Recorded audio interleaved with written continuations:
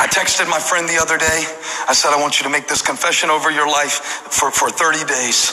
I want you to look at everything that seems stupid that you're doing right now, that feels like, because I know moms feel like this. I know you do.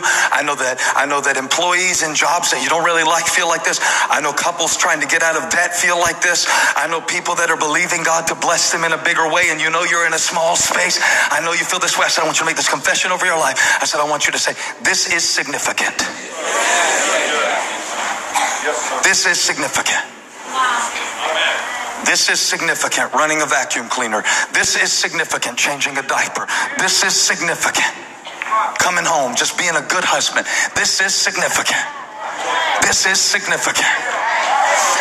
The devil won't like it when you say that, because the way he gets you to leave your assignment is to convince you that it doesn't matter what you're working on. It's so small. It's so small. This is significant.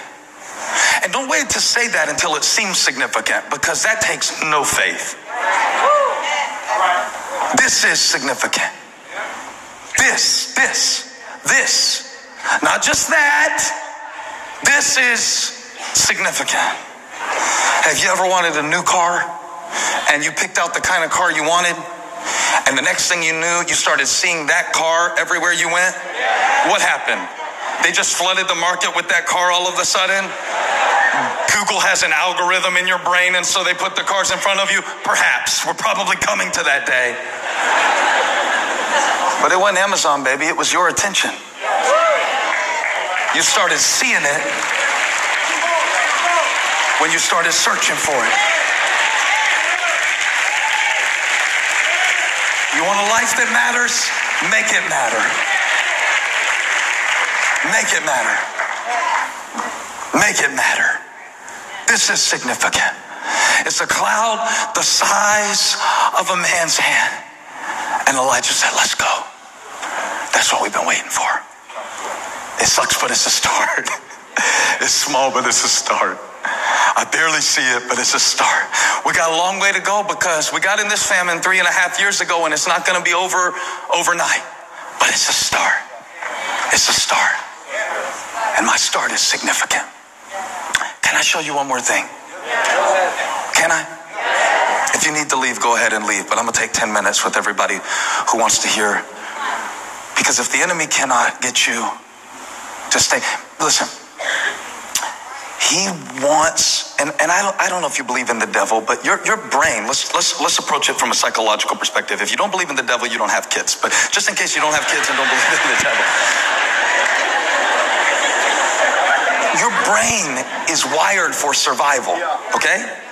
So when you're living in your head, all you're thinking about is survival. What had Elijah been doing for 3.5 years before the drought was over?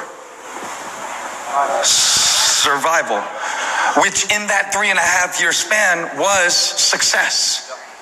Because sometimes just making it is what matters. Just making it is what matters. I mean, just still being in faith is victory sometimes. But when the shift happens, I wonder, will you be ready for the rain you've been praying for? Because your brain, if you stay inside your brain, your reflex will always be to run. What has Elijah been doing for the last 3.5 years? Come on, talk to me, church. What's he been doing? He's been running, surviving, and running, and surviving, and running, and surviving. So when the rain comes, he runs. And for a little while, he's running ahead of the rain. He's running in front of the chariot because he's ready for his next assignment. He's ready to serve Ahab now. He believes revival has come to the nation. The Baal prophets have been destroyed. The Asherah prophets are all laying at their own altars, dead in their own blood. And now revival can come. And so he runs 17 miles on the fuel of his faith, on the fuel of the promise of God coming to pass in his life. He runs ahead of the chariot. He runs ahead of the rain, and then something happens. Because if the enemy can't kill you in the invisibility stage or the insignificant stage, the only thing left for him to do to keep you from receiving what God is pouring out in your life is intimidation.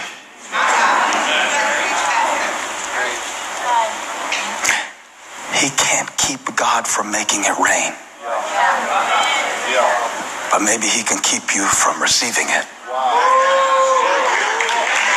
If he can get you running. See, because I'm a runner. I'm a refugee. And I'm a rainmaker. But now I'm a refugee. Watch what happens. Watch what happens when Elijah should be celebrating the storm. I'll come back to that another week. Celebrate your storm. Celebrate your storm. We always preach about storms like it's something we want to get out of. What if the storm that God sent into your life was to prove his presence? Celebrate your storm. Celebrate your storm. Celebrate your storm. Celebrate the storms you survive and celebrate the storms when they come, because you know God is with you in the storm. He is an ever-present help in the time of trouble.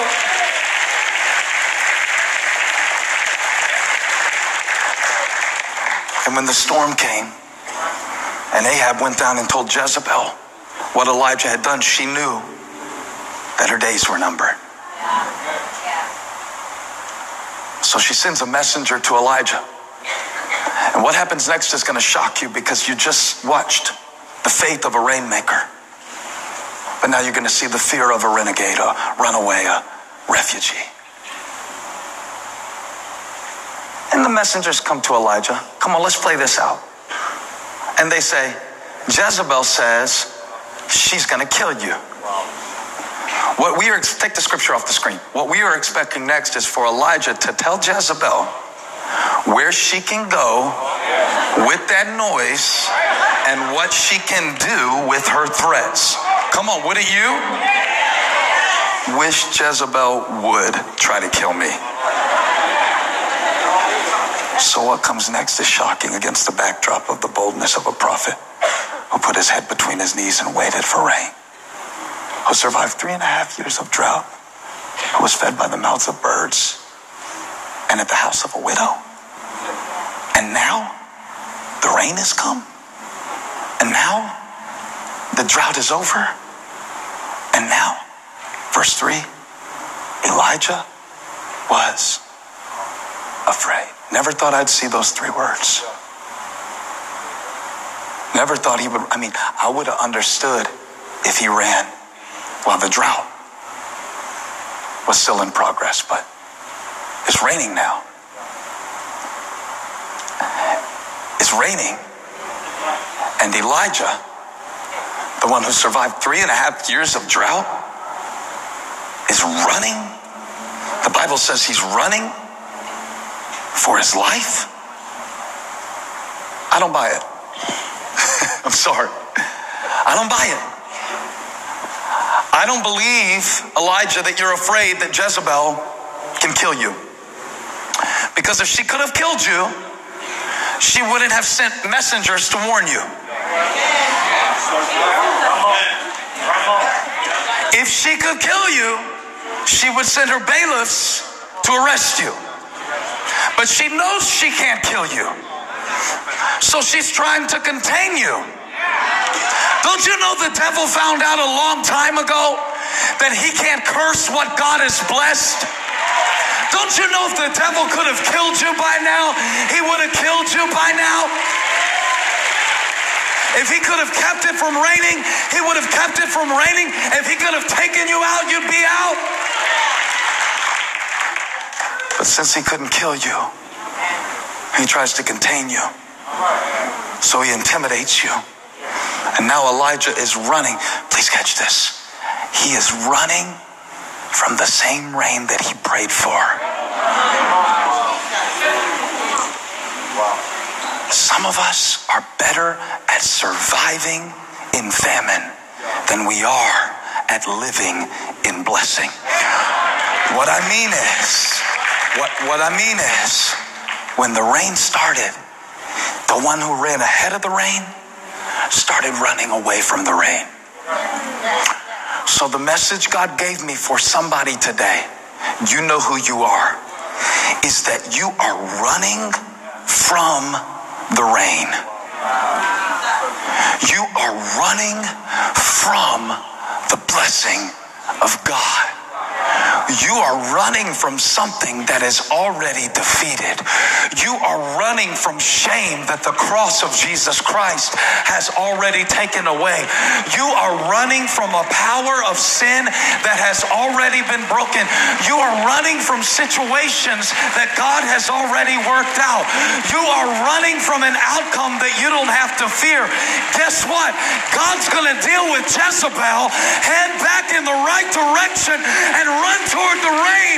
It's raining now. The drought is over. Come out of the drought. It's raining now.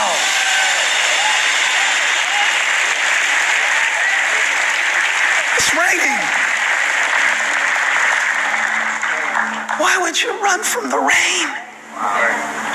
Why would you run from the blessing of God? See, when you run from the resistance, you run from the rain.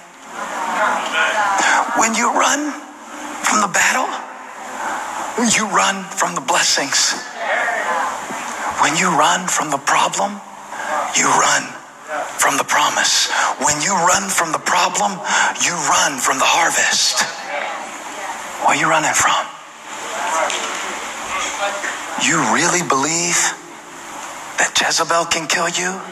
After all you've already survived, you really think Jezebel has the power in her mouth to stop what God is doing in your life? No, somebody shout, I'm coming out of the drought. I'm coming out of the drought. I've been dry too long, defeated too long, depressed too long, discouraged too long. It's a new season in my life. Hey, thank you for watching. Make sure you subscribe.